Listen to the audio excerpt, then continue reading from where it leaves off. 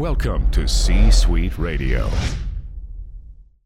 It's time for another edition of The Brett Allen Show.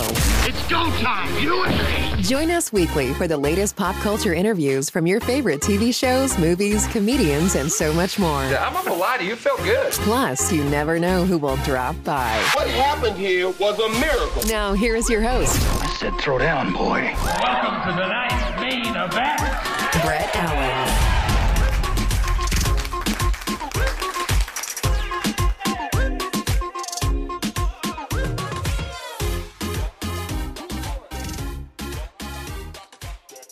It's another episode of the Brett Allen Show. We're back from a semi-summer hiatus. We took about a month off to move. We're broadcasting not from California anymore, but from Colorado, of all places. Hey. But today we have a very special guest. We're chatting with veteran actor Daniel Roebuck, who can be seen coming up here quite soon in the Rob zombie vehicle, the Munsters.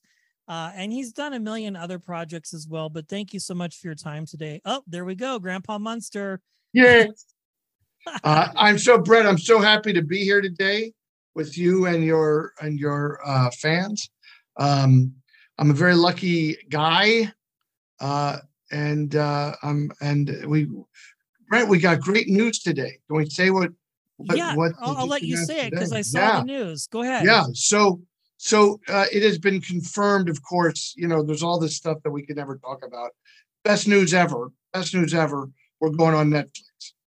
Wow, that's huge. That is huge. Amazingly huge. And I know it's going to be simultaneously with the new Addams Family extension Wednesday, which is great too.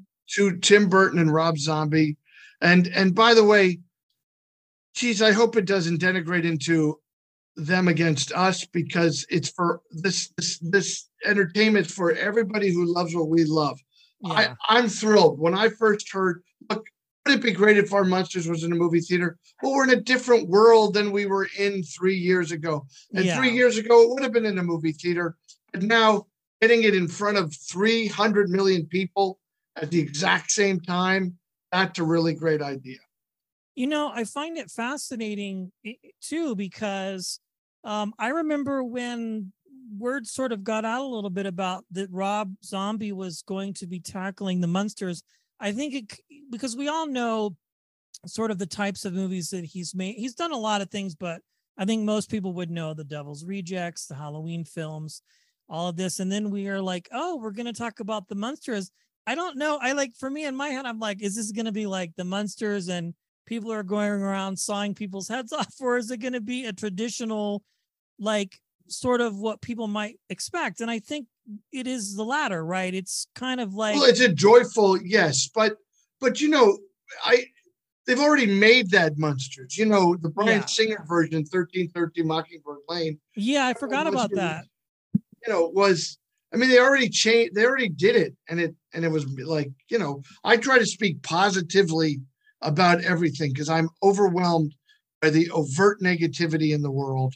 And I don't ever want to be part of that as best I can. Sure. I will say about the Bryan Singer version, great actors, good director, but they misaligned the story. And that, that didn't turn out good. Our movie is like, it's just like a joyful romp. Wow. The trailers come out and there's, everybody says mixed reactions. I got news for you, and you know this too. And the gauntlet I throw down is and it's the same thing people know. If they're at Delta, they get a letter of a complaint. They know it represents one 2,000th of their flyers. Yeah. Because people write to complain. The movie's great. It's fun. It joyful. Looks great. It looks amazing. And it's like, what did people want? It's not, it's a fun movie. It probably will I don't know. I feel like I'm defending it. I don't want to start. No, I don't think that you're defending it, but you're playing a very iconic character, yes. Grandpa Munster, that people are very familiar with. And original actor's name escapes me at the Al Lewis. Al Lewis. I remember when I was in high school, he had a pizza joint in the Village in New York City, and we went like on a high school drama tour of the city and saw plays. But then, like, part of the stop was going to this grandpa's pizza joint, and you know, he was into his mid 80s, maybe even 90s back in '93.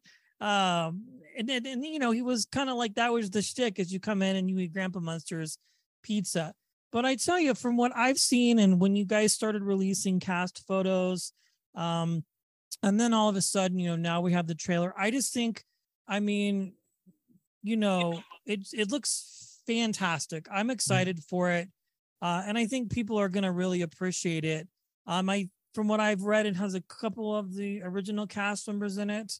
Yeah, we've got Pat Priest and Butch Patrick, a friend of mine, great guy.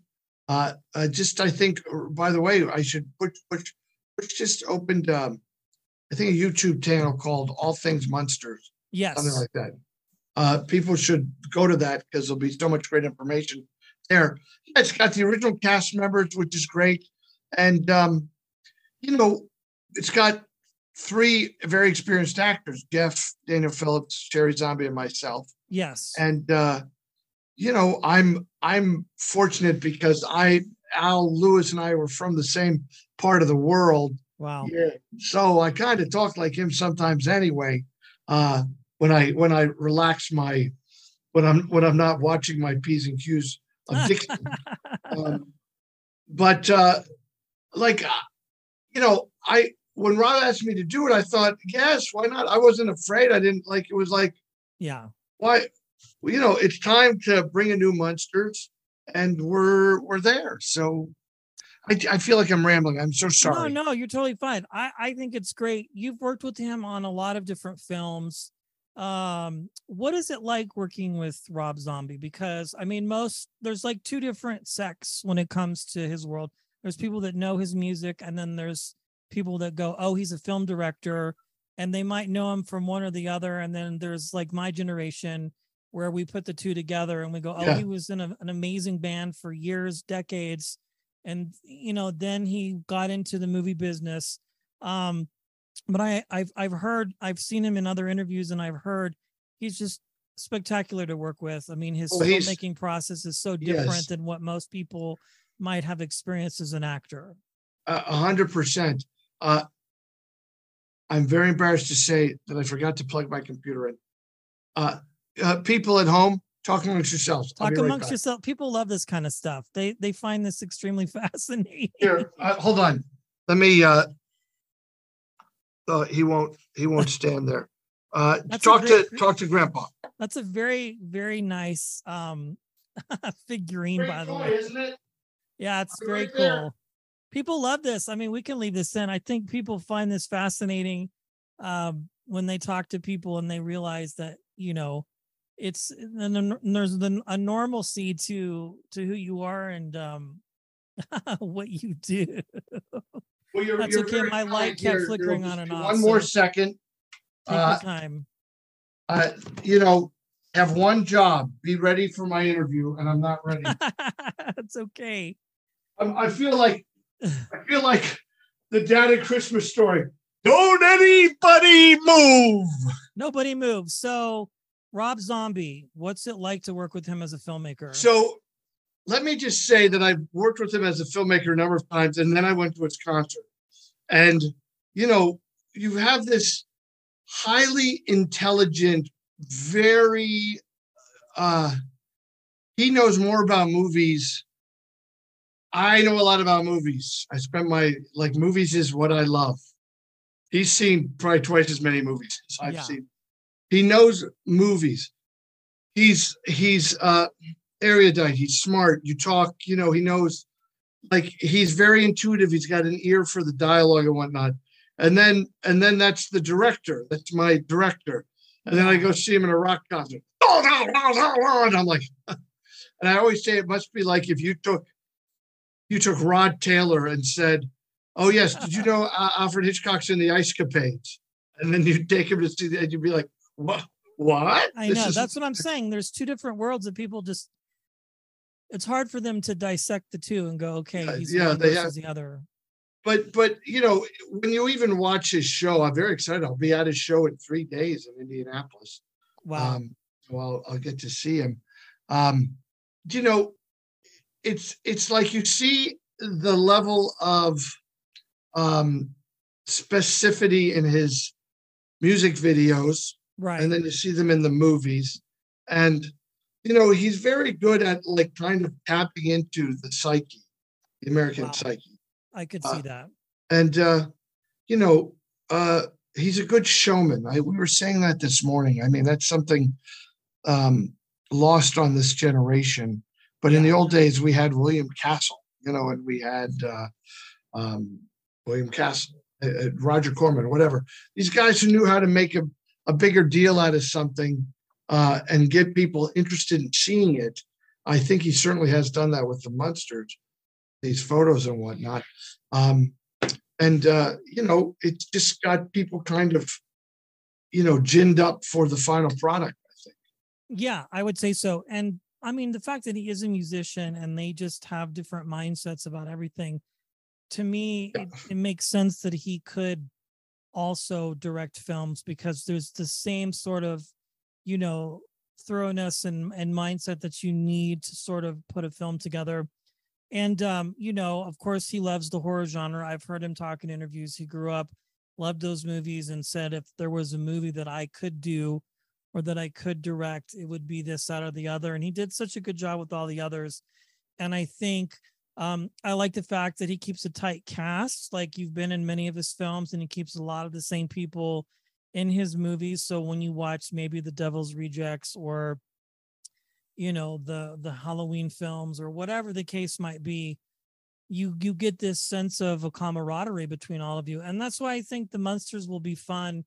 I'm excited to see it. I mean, I grew up watching reruns of that show on Nickelodeon and all the other channels. So I'm excited. So again, we've kind of said that you've done so many great movies, but like, when did storytelling or when did acting become interesting to you? Like, when did you know that you wanted to I had the same hook that Rob had, which was the classic Universal Monsters. Yeah. Like, Brett, there was a point that I realized that I was watching actors. You know what I mean? Like, how do you really explain that?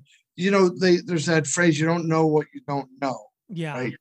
So I didn't know what actors were. I knew that I was a little boy and I knew that I liked TV.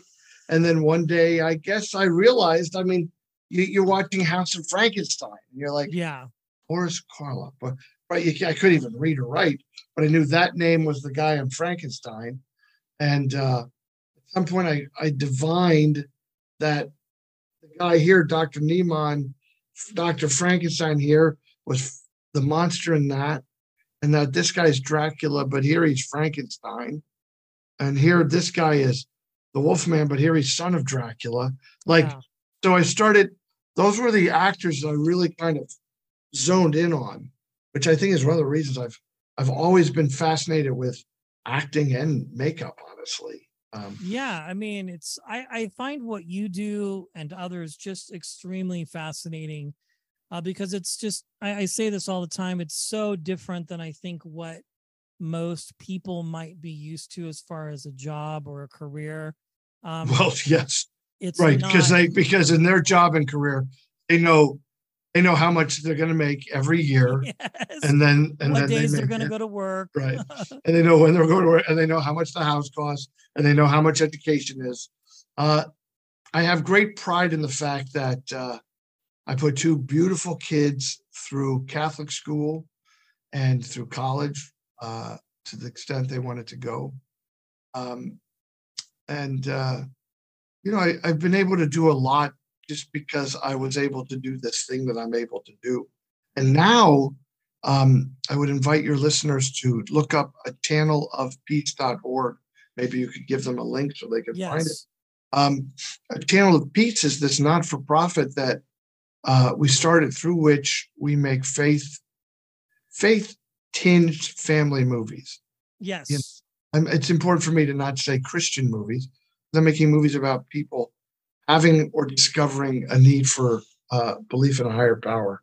and that that supersedes ecumenically. It supersedes any faith. It's just whatever your journey, or whatever your phone call is your phone call. Yeah. I'm not dictating any of that, but so my ability to do this has allowed me to do a lot, and now is allowing me to give extraordinary opportunities to others to be part of a filmmaking process. Anyway, that's all because I watched monster movies when I was a kid and was like, oh, that's the same. But I didn't know. I just wanted to be on TV, so I didn't know how I was a ventriloquist. Imagine how embarrassing that is. An 8-year-old boy carrying around a miniature version of a man. I loved that. I was obsessed with that when I was little. Were you really?